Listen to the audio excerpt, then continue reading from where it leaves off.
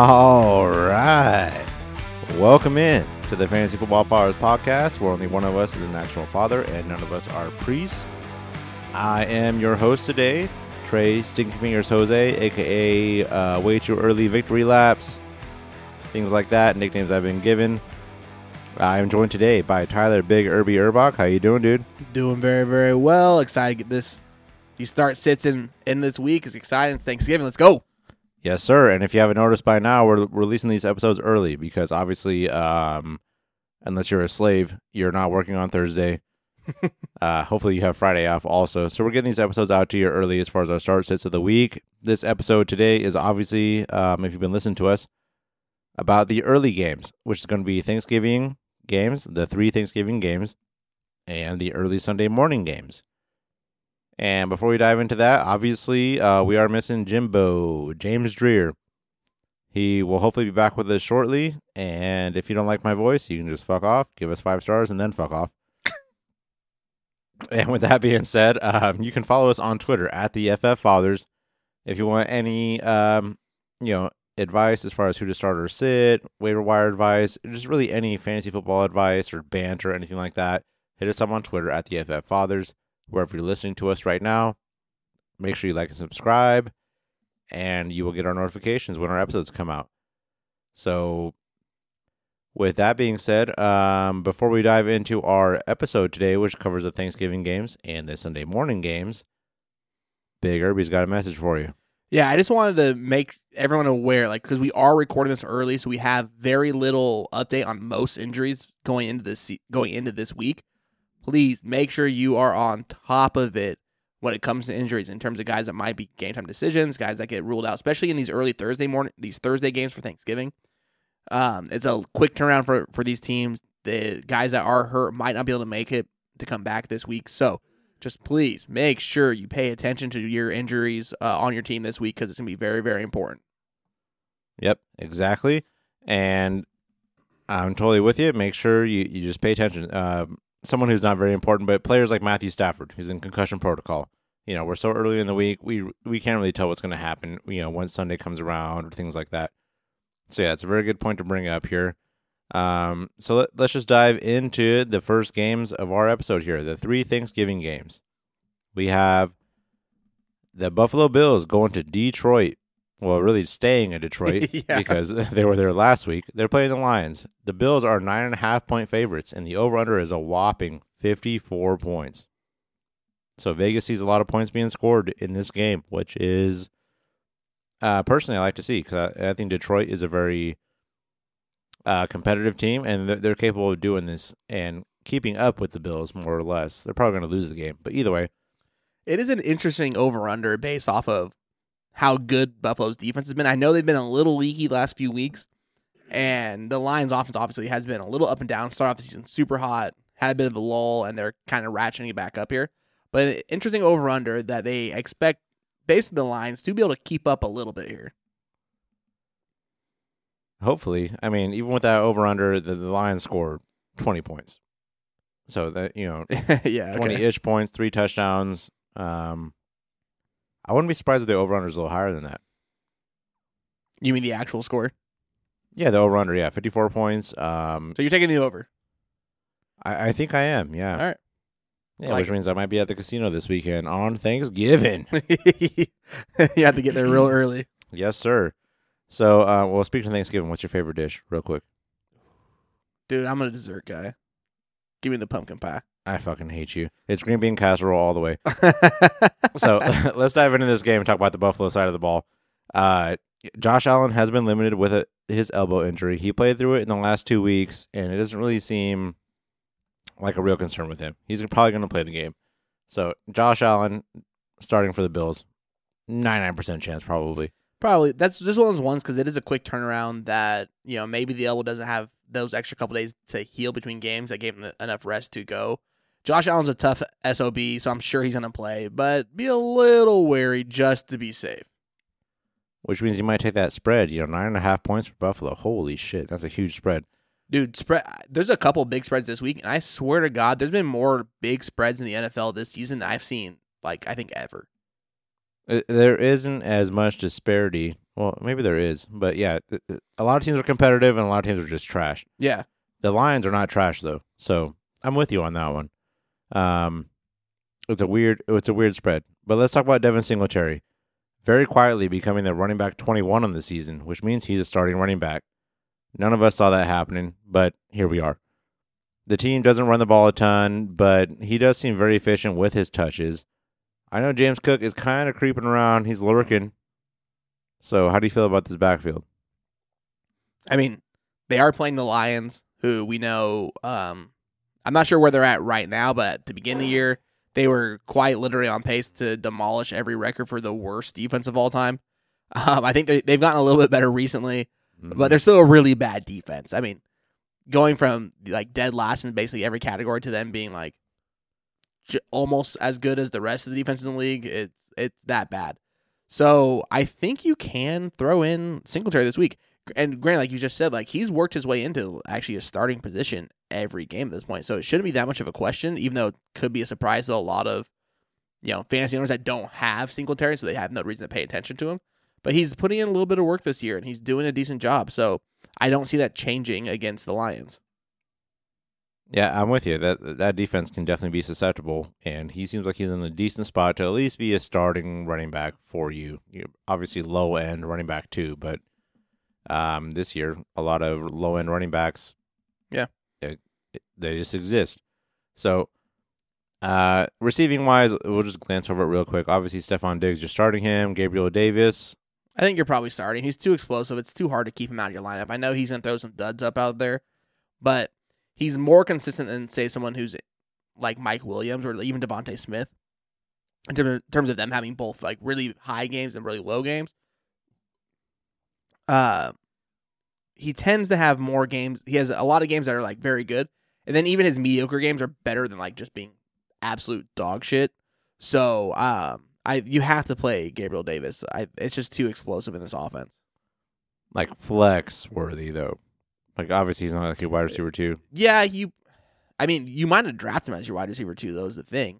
I mean, he had a lot of hype. I wasn't a part of that hype. I know, like, I didn't believe in his major output in the second half of the season, especially in the playoff game. I don't think any of us were. Yeah. But a lot of people were hyping him up like he was the next thing. It's like, you have to realize that Stephon Diggs is still there. That's not changing. Stephon Diggs is the guy. Yeah. Don't get it twisted that way. So I would say, I'm super happy putting Davis into my flex, but I think a lot of people will probably have him as his wide receiver too because they drafted him really high and they don't have a better option. Well, speaking of guys who catch the ball, what about Dawson Knox? Seeing a good amount of usage, playing a large amount of snaps, 80+% in most games. Forgive me for the pauses. We were eating jalapenos before the game, so if you hear before this podcast. So if you hear any pauses, it's because we were eating jalapenos and we're still recovering. This is our game time. Yeah, candied jalapenos, or what do you call it, cowboy candy, if you're from the Northwest or anywhere in the West, or country stuff. Either way. I mean, dude, Dawson Knox has been weird this season, honestly. Last year, we said all year he was touchdown dependent, but he was getting a lot of touchdowns, so you were okay with it. This year, he's not scoring those touchdowns. We know that from year to year, touchdowns don't roll over. It's a very, very hard stat to generate and to keep up going. So he only has 2 touchdowns this year, but he's kind of becoming a little more of this offense right now. The last 2 weeks, he does have 13 targets, and he has 11 catches on those 13 targets. So he's getting enough usage that all of a sudden he might be worth streaming. We've had a couple of injuries to the tight end position in the last couple of weeks. We had Goddard's out. Pitts is out, which I know he hasn't done great for you anyways, but those are 2 at least bigger names that have gone down. Goddard was actually a top 5 tight end at the time, so you might need somebody to stream, and at least Knox gives you the ceiling of being part of an explosive offense against a very, very good matchup. Yeah, and how you ended that is exactly how I feel about him. He gives you a good ceiling and an explosive offense, but I mean, his floor right now is 4 points. Tight ends suck, so if you're kind of stuck with him, you just got to roll with him. So, yeah, Dawson Knox, decent play. Definitely not someone we're confident in right now. But let's talk about the Lions. They're still taking it easy with DeAndre Swift, because he's so injury prone. Early victory lap. I called it. If you've been listening, I already done told you, man. You don't want DeAndre Swift. You want Jamal Williams. And they have been leaning on Jamal Williams, who is leading the NFL right now with 12 rushing touchdowns. At this point, we're going to week 13. That is 1 touchdown per week. Obviously, it's not. He's not scoring a touchdown every week. But who would have saw that coming? Week 12. Nobody had that. And anybody who says they had Jamal Williams being the rushing touchdown leader in week 12, they're liars. Just straight up, they're liars. I'm not really lying, but I definitely lying about the Lions. But I knew he was going to do better than DeAndre Swift. I said it. I know, but that's only because you said Swift was injury prone. When Swift is on the field, he does well. They're really he is impressive. They're really going very slow with him since he's come back. I know he came back from injury and they gave him more than half the carries and had a ton of touches and he had a decent game. And then Dan Campbell was like, it was too much. We didn't want to do that. And now they're like have brought him back so far that he's like it's hard for him to even attempt to be productive. So. I mean, obviously, I'm still a believer in Swift. The talent's just there. But Jamal Williams is getting all the goal line work. He has 6 touchdowns in the last 4 games. I mean, they're just feeding him the ball wherever they can. He looks good doing it. So, Jamal Williams is probably your better play, but I'm not jumping off the Swift train yet. I'm just calling it right now. Jamal Williams is the better player for the rest of the season, and Swift will get you 2 games in... Let's just say, the fantasy championship happens usually in week 16. 17 this year. There are 18 games. So let's just say that the championship happens in week 17. In the next 5 games, DeAndre Swift might give you 2 solid games. I'd feel more comfortable moving forward with Jamal Williams.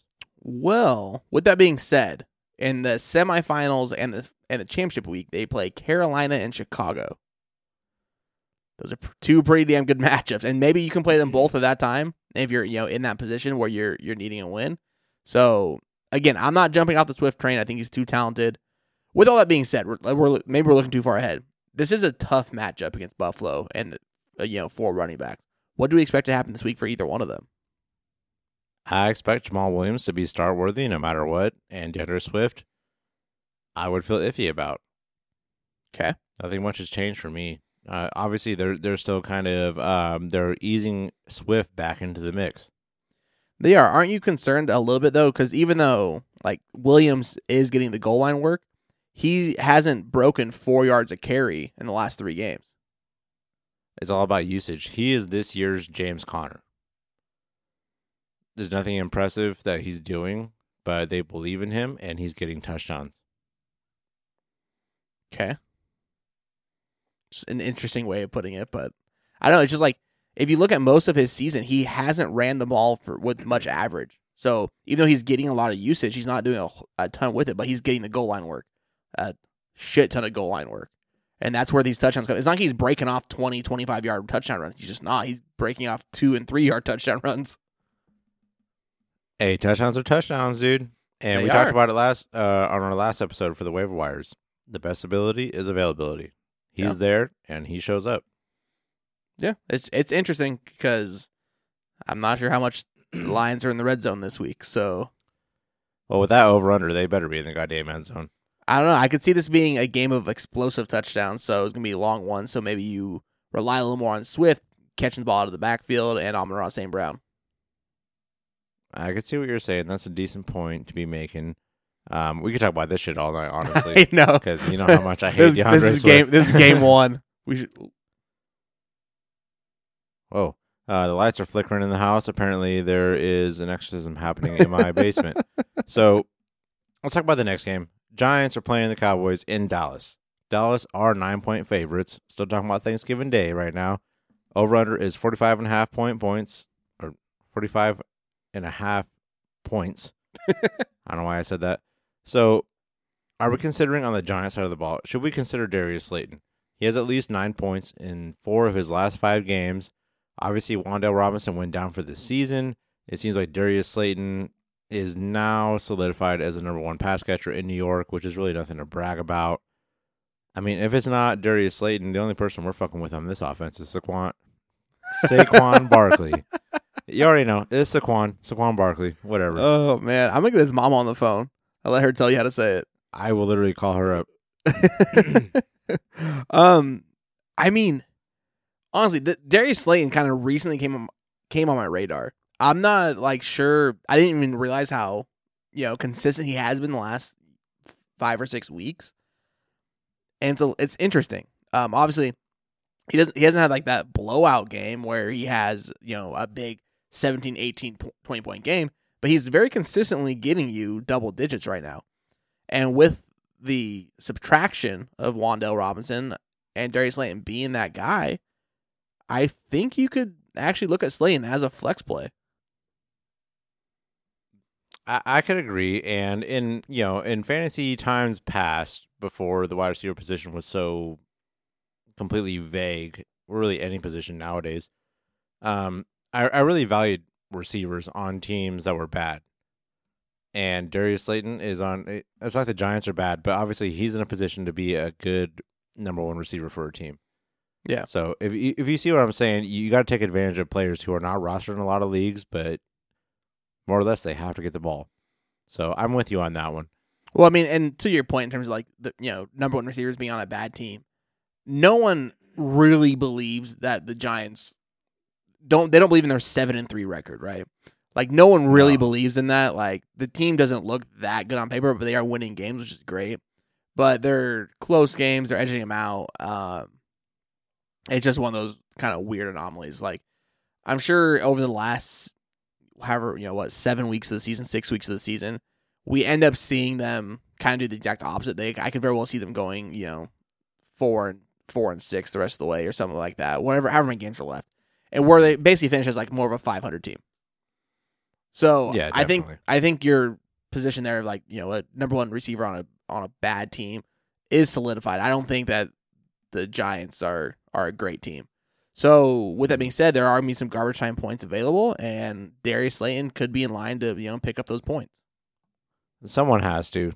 Someone's going to benefit from this lack of receivers in their offense. And it should be mentioned, this slate of games to end the season are rough. One, they're almost all against the NFC East. So, which is every team in that league, in that division, has a winning record right now, including the Commanders, which I know is weird, but they do. They're competitive. Yeah, but they play Dallas, Washington, Philly, Washington, Minnesota, Indianapolis, and Philly again. It's a rough slate of games to end this season. Definitely some solid defenses, but which means they might be playing from behind, and Darius Slayton gets you some garbage points. Exactly. So I'm with you on that one. Let's talk about the Dallas side of the ball. Both Zeke and Tony Pollard had good games last week against the Vikings. Tony Pollard at this point is, we've been talking about this for a while now, someone that you would want in your lineup. He has 87 points in his last 3 games. Obviously extremely explosive and somewhat consistent on a short-term basis, obviously the last 3 weeks. Zeke is also sitting at running back 24 on the year. If we're considering his points per game basis, it's not consistent, but is he playable this week? Man, it's so weird because Zeke is one of those guys, like you look at his overall stats, like this isn't great. But on his points per game basis, he is a starting running back. And so it's really hard to gauge on what you should do. He's limited in practice again this week. He'll probably be limited in practice the rest of the season, honestly, with his knee injury. I don't see him coming off the injury report. And if he does, it's going to be late in the year. So I don't love the matchup against the Giants, but Zeke is in a similar boat to Jamal Williams where he's getting all that goal line work. If they're not scoring on explosive plays, it's Zeke, within the 5-yard line, just putting his head down and blowing through defenders. So I think Zeke gives you that like high upside, that high ceiling type of flex play. But Pollard is the guy that you can put in your lineup without any hesitation. Yep, I totally agree. Let's talk about Dalton Schultz. Ever since Dak Prescott has came back, Dalton Schultz has been pretty decent. In the last 4 weeks, he has 25 targets, a couple double-digit games. As far as tight ends go, I think it's someone you can feel comfortable throwing in your lineup. Yeah, I'd agree. When it comes, we've said it for weeks now, and already in this episode, tight ends suck. The position is terrible. Take a guy that you can put a flyer on to have score you a touchdown. And Dalton Schultz is part of an explosive offense where he does get a decent amount of usage. Mm-hmm. So let's talk about the Thanksgiving night game. By this point, if you're like us, you're probably already feeling a buzz and hanging out with your family and getting sick of them. So when this game comes on, it's going to be the Patriots playing in Minnesota against the Vikings. Vikings are 2.5-point favorites.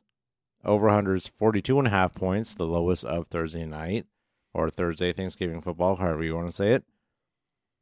We know right now on the Patriots side of the ball that Ramondre Stevenson is the guy. It's pretty obvious at this point, even after Damian Harris has recovered from injury. But it did look like the bye week helped Damian Harris recover a little bit more and gain some favor in this backfield. He did have his best game since week 4, averaging over 8 yards per carry, Damian Harris. So, obviously, we like Ramondre Stevenson, but is Damian Harris enough to creep into your fantasy lineup? Not yet. I'm going to wait on him and see what happens. I love the average. He played very well. He saw holes correctly, but he still only had the 8 carries. And that's what's worrisome. I love what he did with him, especially when you saw that Ramondre Stevenson had 15 carries for only 26 yards, so it's less than a 2-yard average.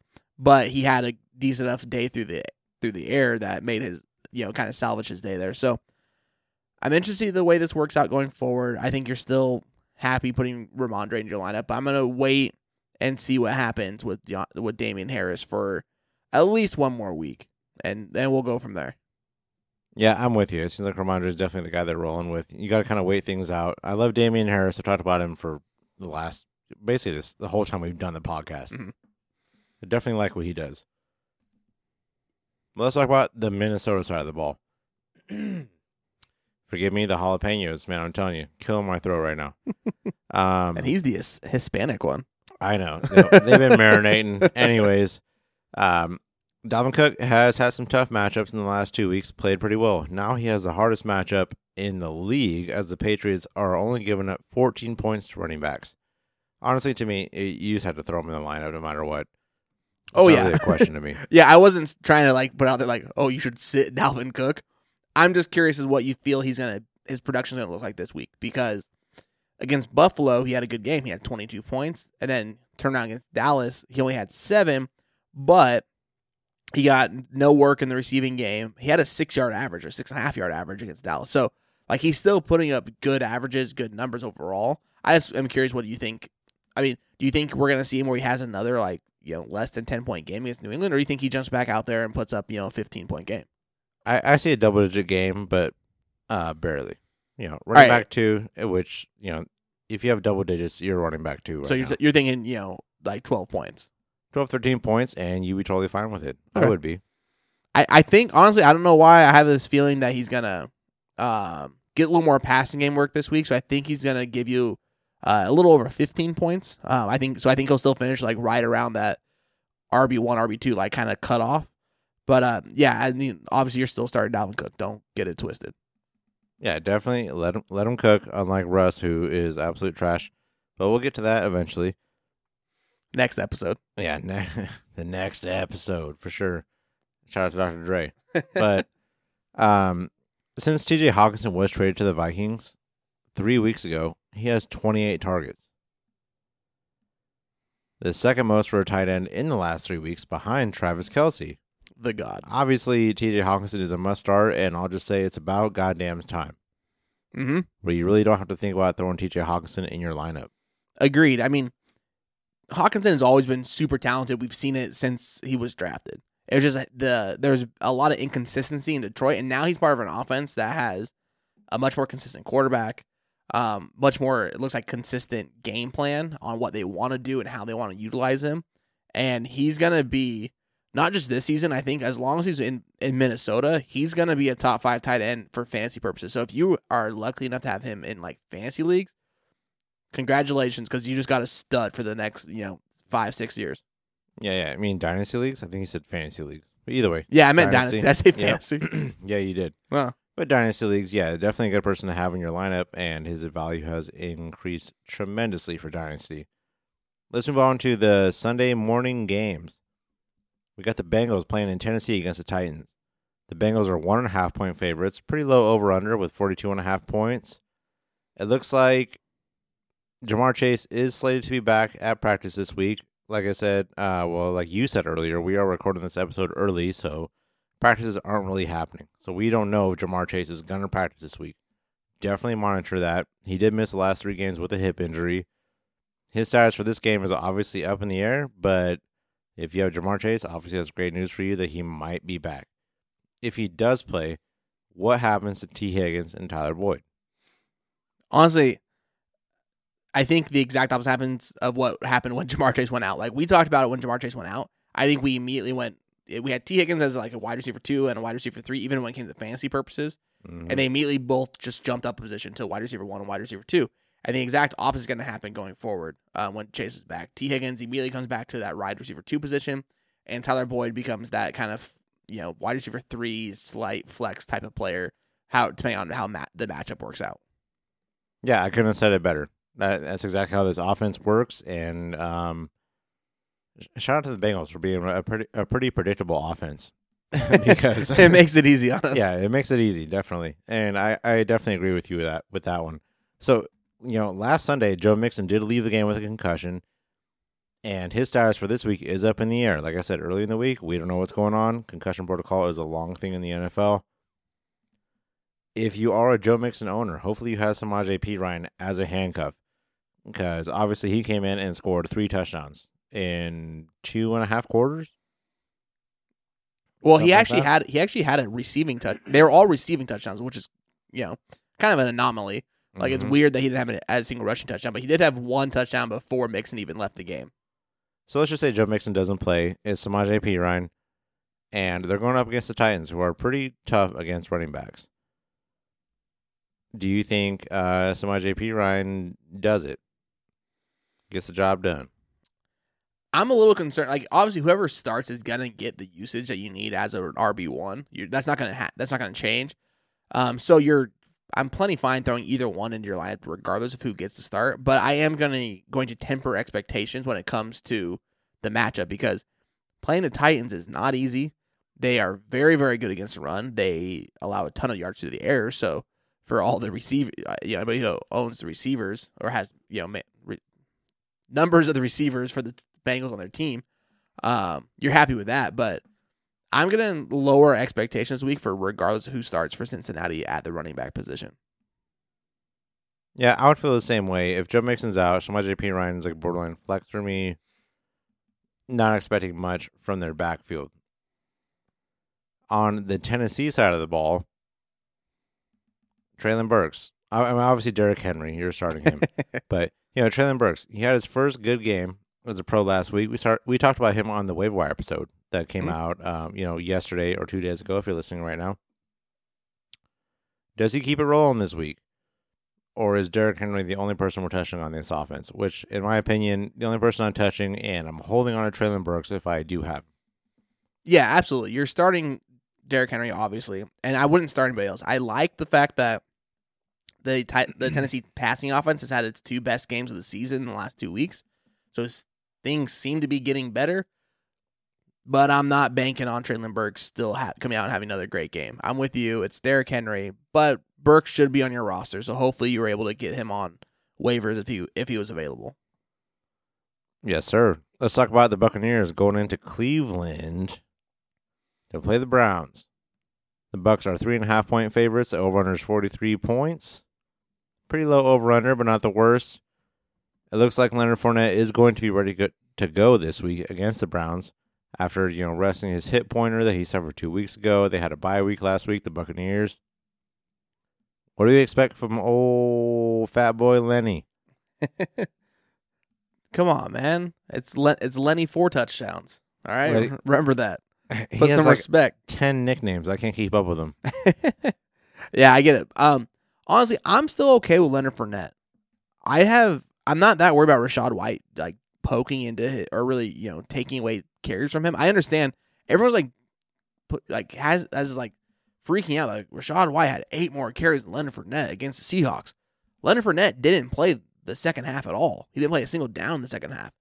And he still had 14 carries in the first and scored a touchdown, so he still gave you a good fantasy day.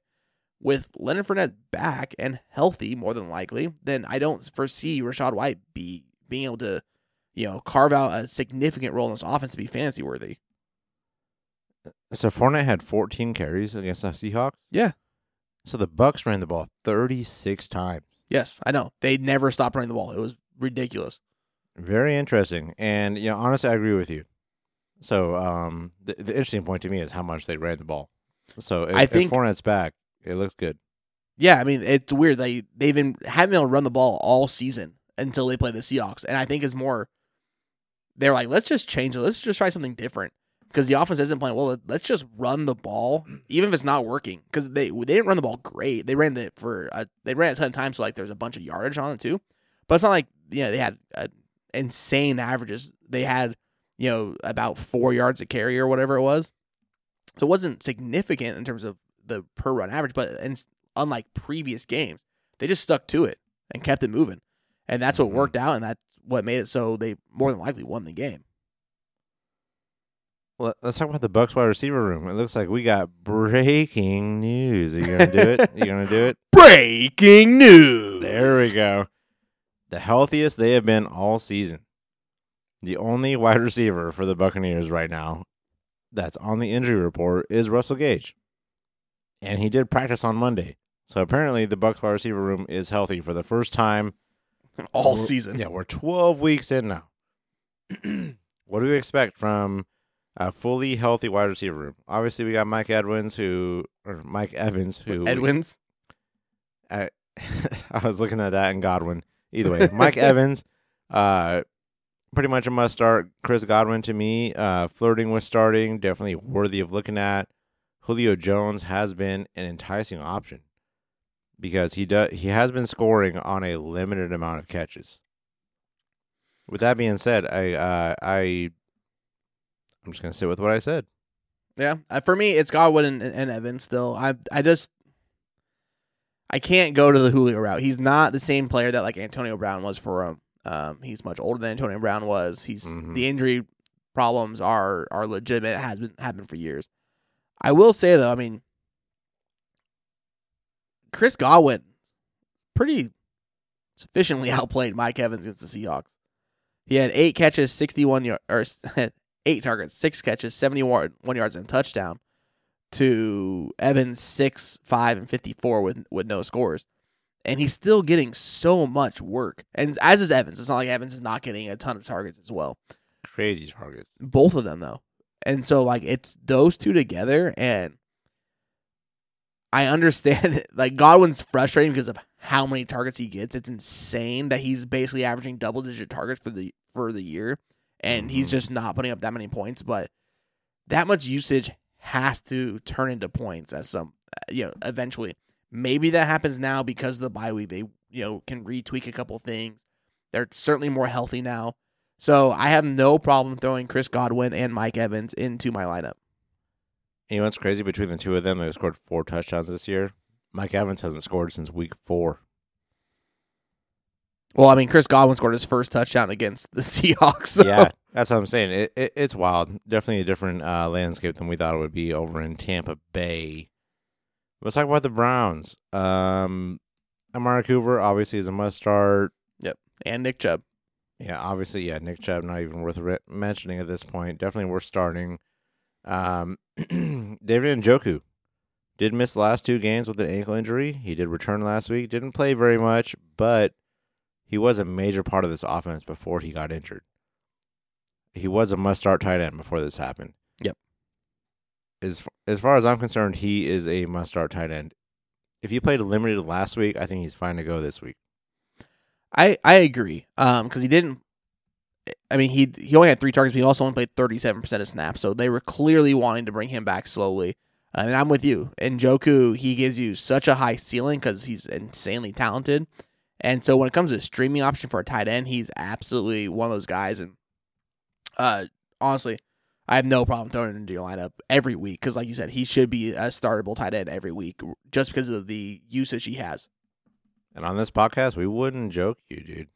Start David, all right? You got to. If he's healthy and ready to go, start that mofo. He's ready. Let's talk about the next game. Houston Texans going to Miami. Apparently, they're going to get their ass whipped by the Dolphins. Yeah, going to Miami. The Dolphins are 13-point favorites. Sheesh! Holy shit, that's a crazy spread right there. The over-under is 46 points. And Dameon Pierce finally had a bad game after being named the starter in Week 3. The Dolphins do have a good defense. Do you think Pierce bounces back against the Dolphins? I mean, he's got to. I mean, nothing changed all year when it comes to the fact that Dameon Pierce is getting hit in the backfield on most plays. He has one of the very worst yards before contact in the NFL out of all running backs. Mm-hmm. And that's not his fault. That's the offensive line fault. They suck. But he's still producing anyways. He's too good of a runner. He's too hard-nosed. He's always falling forward. I have no problem keeping him in your lineup this week. Miami is not the easiest matchup. They're giving up just over 20 points a game. They're kind of middle of the pack, honestly, about 14th best in the league.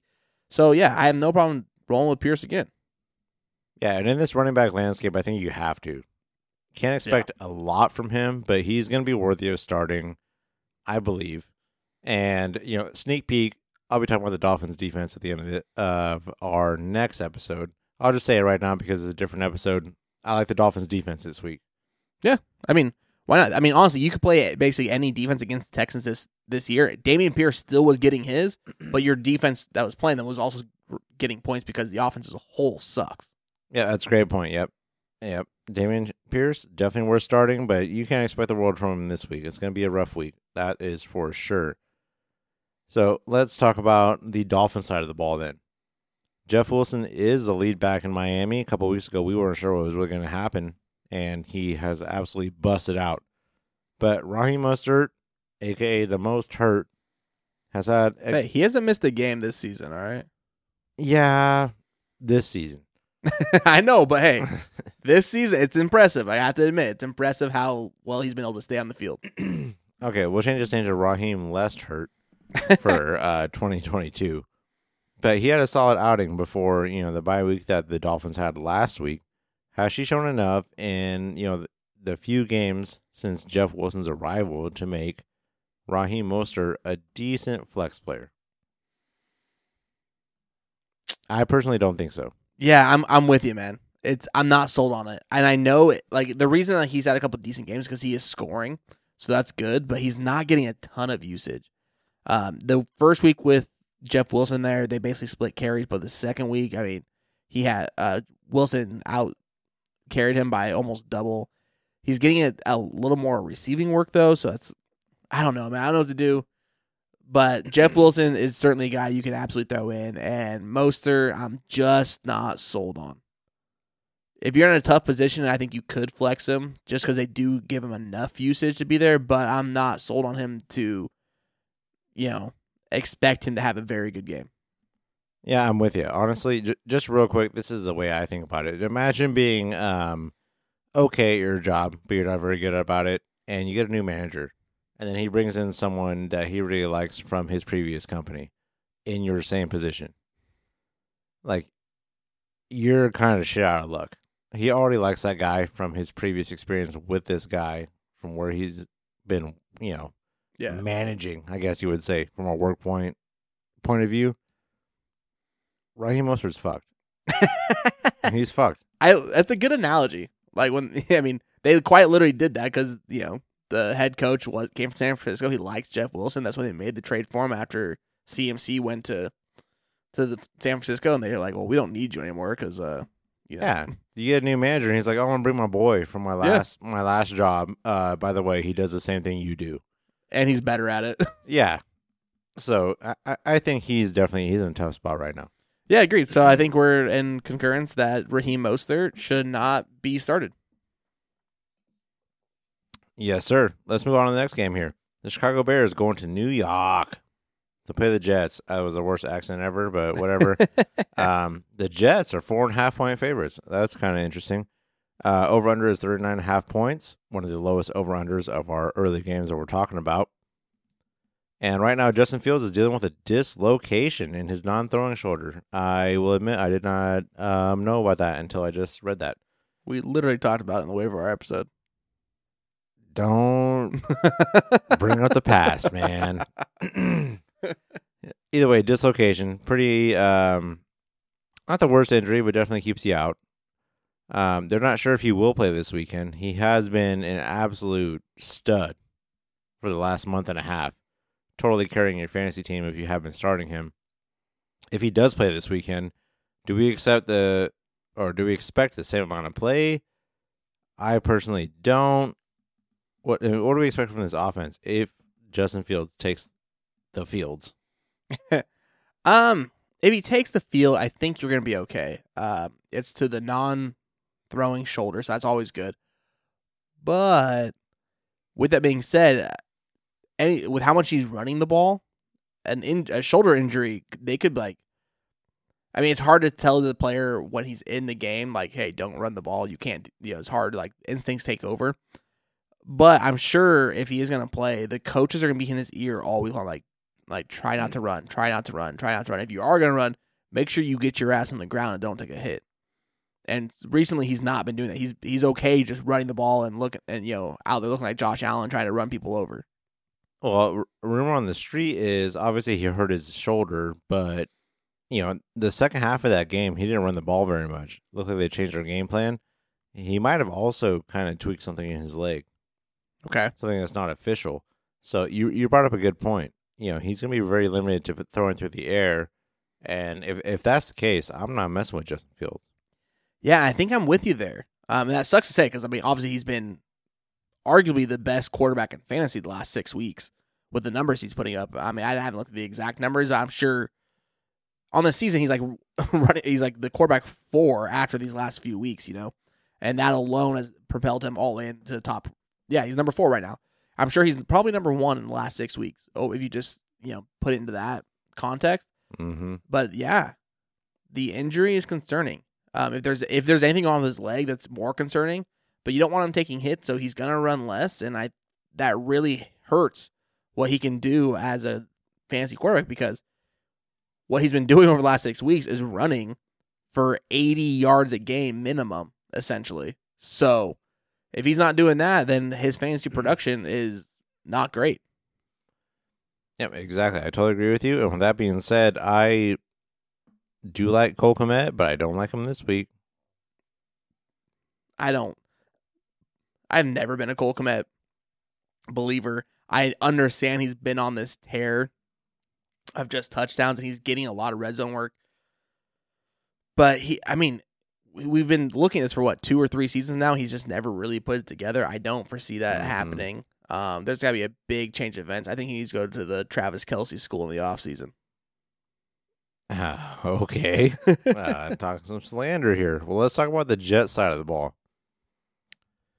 This team, especially fantasy-wise, it's hard to tell what's going to be going on with these guys. Apparently, they only moved the ball for 2 yards in the second half against the Patriots last week. Yeah, on a per-play basis, they averaged 2.4 inches per play. Nice. Sounds like my sex life. That's cool.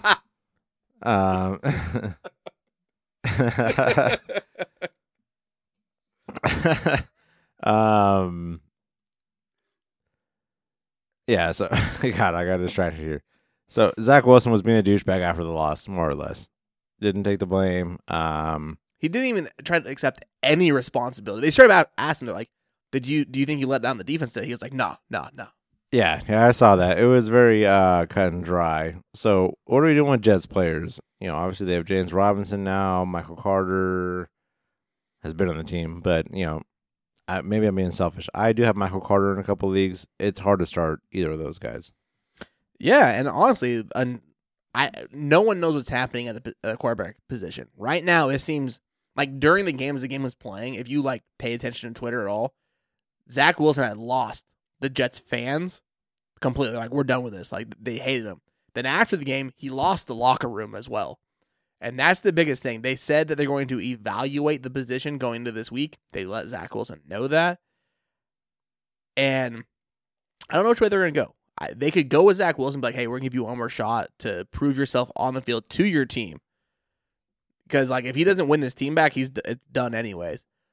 Or they could sit and be like, all right, sit down, Caleb. Let me show you how a veteran shows you the way you're supposed to run a team and see what happens. But either way, I mean, it's either, okay, you're talking about going from Zach Wilson and like, hey, try to rally the troops and put this team on your back and have a little bit of success, or we're just going to give up on you for Joe Flacco. When you're fucking hot moms, dude, nothing matters. I wish I was speaking from experience. I would assume that's how it is. I would say if he's no longer playing quarterback in the NFL and all of a sudden it is not worth millions of dollars, might be a little harder to fuck hot moms. Nah, hot mom's gonna get fucked for sure. That's no question. So yeah, basically we're not fucking with the Jets. No, I wouldn't. No. I wouldn't touch anybody right now until we figure out what's going on.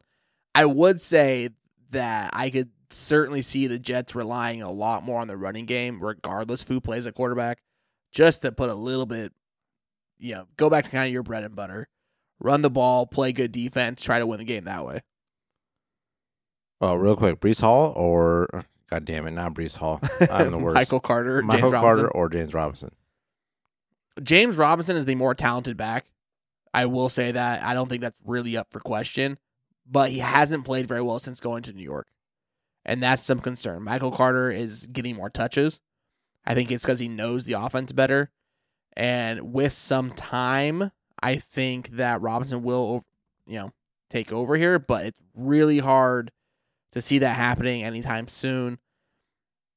It's tough. Granted, they're playing Chicago, and the Chicago defense sucks. It's kind of a get-right game, so maybe they get the chance to do that this week. I'll just cap that off by saying you're playing in Florida as a running back. For the most part, then you get sent up to New York in the goddamn winter.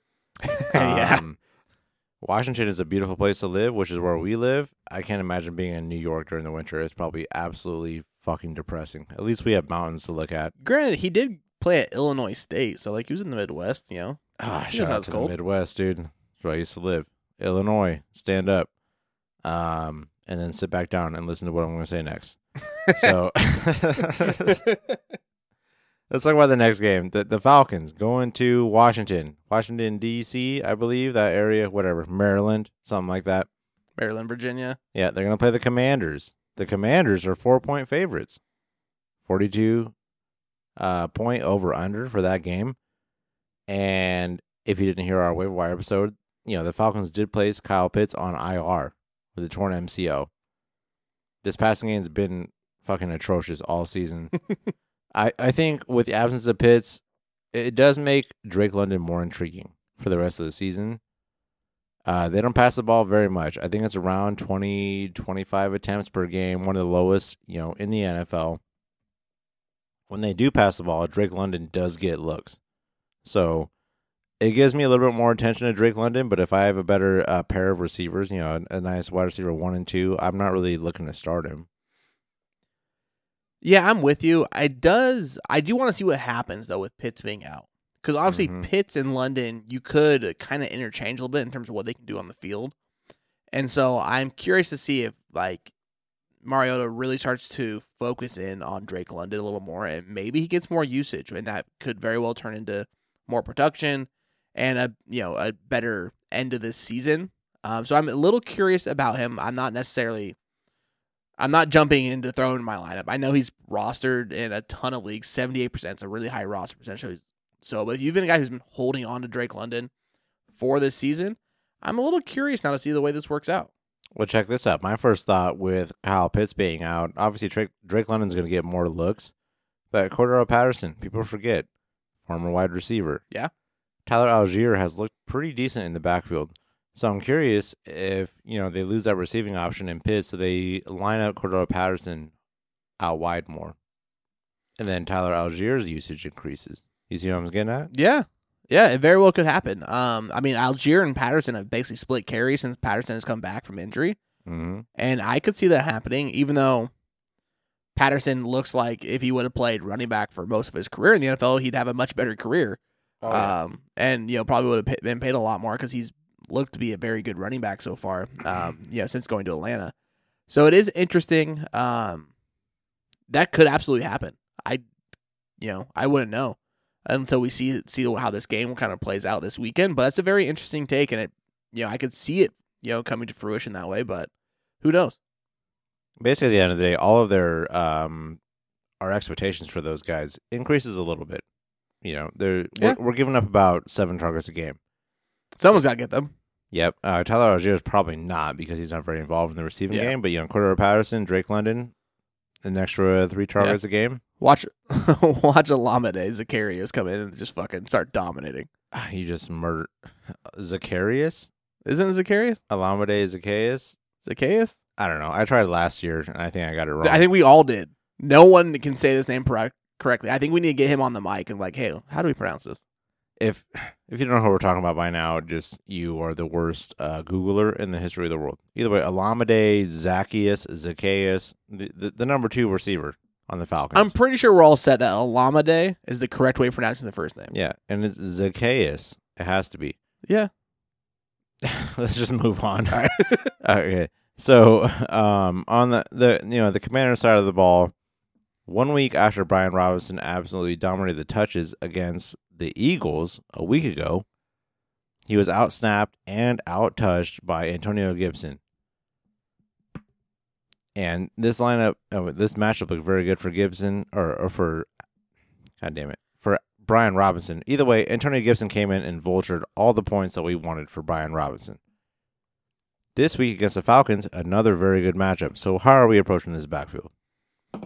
And quite literally, I have no fucking idea. I don't. I thought Brian Robinson was due to have a major game against the Texans last week, and it just didn't happen. I think Gibson had almost double the touches he had. It's just, I don't know what to do now. I'm confused because and this is not the first time we've said this about this backfield, right? We had it was Gibson at the beginning of the year because we were waiting for Robinson to come off of injury.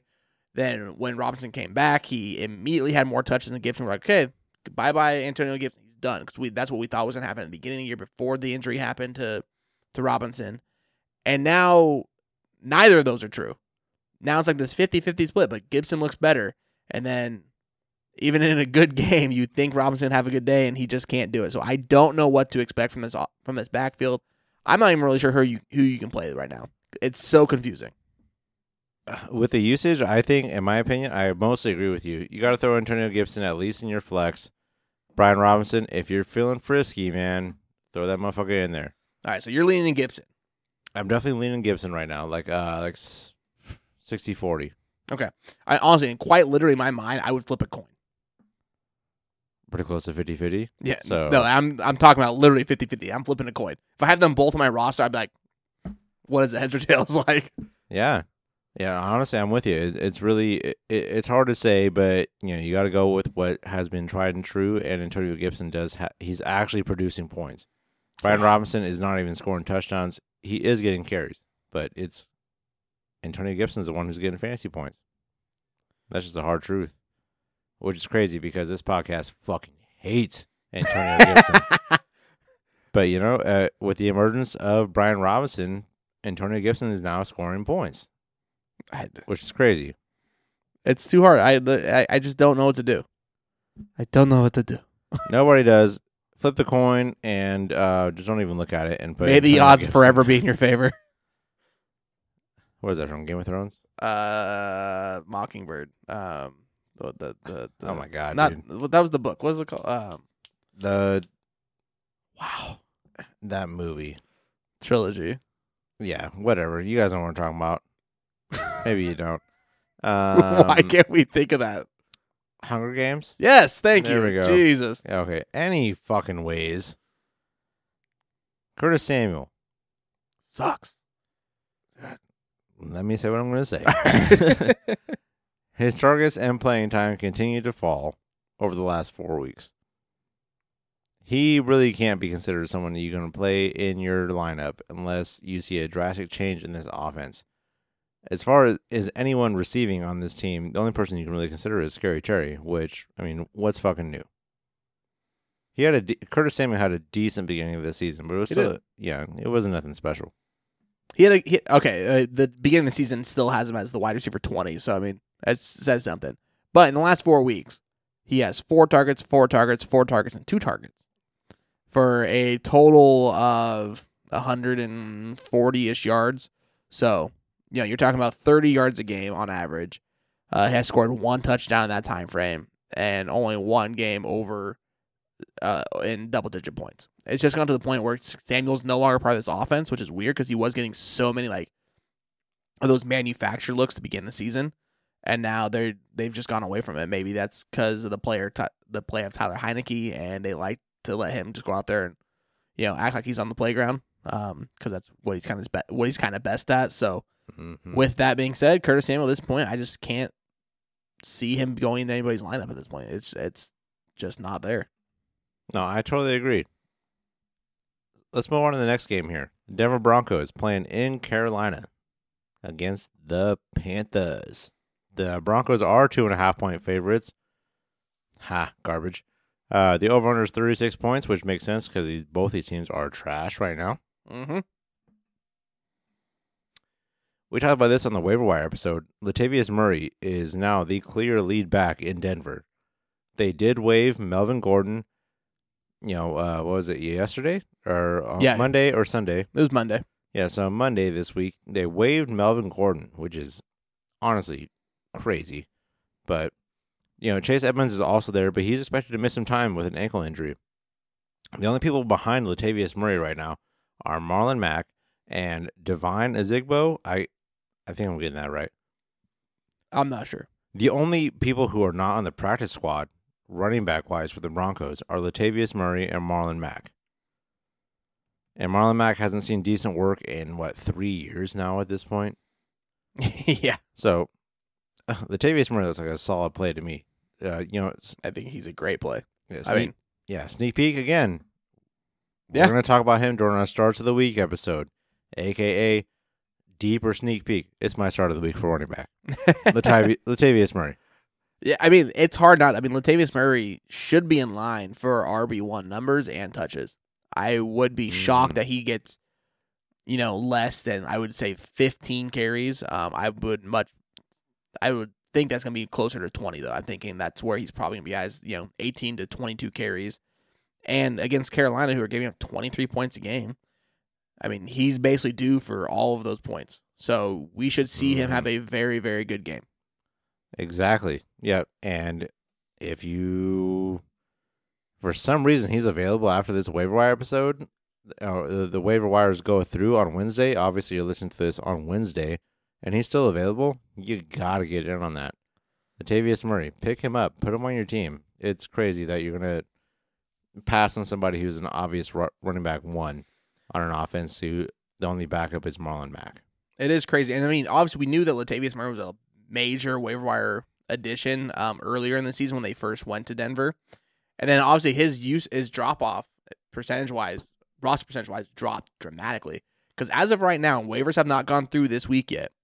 But on Sleeper, he's only rostered in 25% of the league. So he's available in a ton.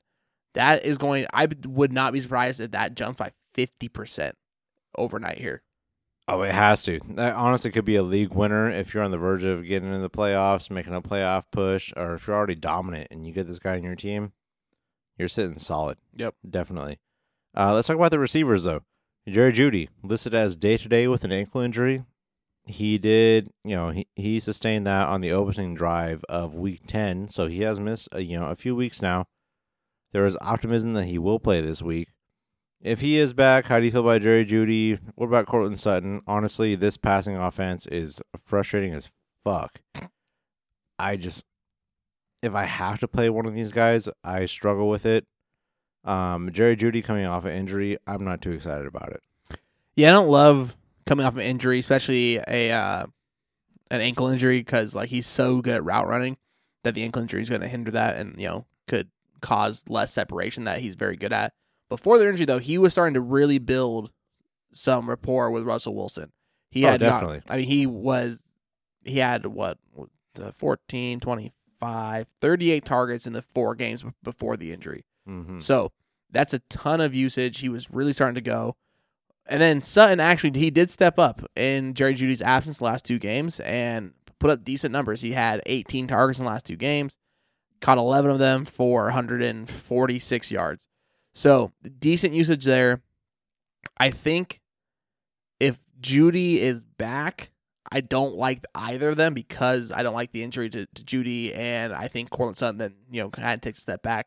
But if Judy's out, I think you can still use Sutton as a flex option. He gets that usage with Judy out. Yeah, no, I agree with you. I don't like Sutton a lot, but he's definitely flex worthy if Judy's out. If they're both back, total toss up. You're more than welcome to play that game and gamble. I'm not going to do that if I don't have to. Well, I'm just saying, like, if Judy's out, like, you should know, before the Sunday games. I'm sure he'll be, if he gets ruled out, it'll be, on Saturday. So you'll be able to throw Sutton in. Yep, that's a good point. That's definitely a good point. Keep an eye on that Saturday night, Sunday morning, after getting drunk for 2 days during Thanksgiving weekend. But enough about my plans. Let's talk about the Panthers side of the ball. Sam Darnold was named as a starter this week against the Broncos. P.J. Walker is out with an ankle injury, and Baker Mayfield is trash. We're not going to talk about him. What about this offense? They do have an interesting running back situation, but other than that, I don't really look at the Panthers. Yeah, the problem is that, like, we said that about the running back situation last week, and then Foreman put up a whole dud of a game, which is really confusing. So I just don't know anymore, man. I think we might be back to that point where there is not a single person on this offense that I'm willing to put into my lineup. Well, we've talked about this a few times on the podcast when, you have a new quarterback introduced into an offense, and they do okay for a couple weeks, but then the film gets out. And I think the film got out, and obviously they realized what was going on with P.J. Walker before he got injured.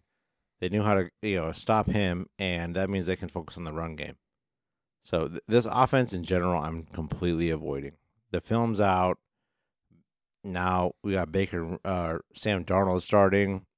I don't expect much from anybody on this offense. Yeah, I wouldn't either. The one, let's say you're in a super flex league or a 2 QB league, right? I will throw this out there about possibly needing to stream Sam Darnold if you're struggling at that quarterback position in, again, a super flex or a 2 QB league. Oh, yeah. At the beginning of last season, when Sam Darnold was the starter, he rushed in 5 touchdowns in the first 4 games of the season. He was very opportunistic around the goal line about running the ball in. He wasn't great as a passer. I mean, he did have 3 games of over 300 yards in the first 4 weeks as well. So, and they threw the ball a ton. And that was, obviously I know CMC was out for that time frame. And I don't know, there might be a sneaky little play of Sam Darnold streaming, again, only in 2 QB or Superflex. I can't stress that enough. Don't try to go throw him into your lineup in a 12-team league, okay? Don't do that. But if you're hurting in one of those kind of leagues, Sam Darnold might be a sneaky little streaming play. I like what you're getting at. Sam Darnold is like the thrift store version of Josh Allen. It's not as pretty, but it might be the same results given the right situation. Yeah. So, yeah. I can see that. Definitely, yeah. Everything you said, I totally agree with. Let's talk about our last game for our morning games, or what are we calling this? The early games. Early games, yeah. Yeah, the early games. Because if you're on the East Coast, they're not morning games. They're still early afternoon. Yeah, East Coast, whatever. West Coast, ride or die. Whatever. If you listen on the East Coast, we definitely love you. But, the West Coast is better. So, anyways, West Coast, best coast. Yes, sir.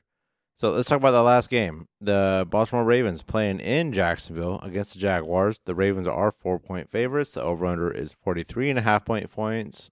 I did it again. 43.5 points. And pretty average for the over-under. Seems like it's going to be a pretty average game according to Vegas. Gus Edwards did miss the last 2 games with a hamstring and knee injuries. His status for this weekend has not been determined. As of now, Tuesday, you're listening to this on Wednesday probably. If he does play, do you throw Gus Edwards in right away? Or do you take a wait-and-see approach? I'll just say it right now.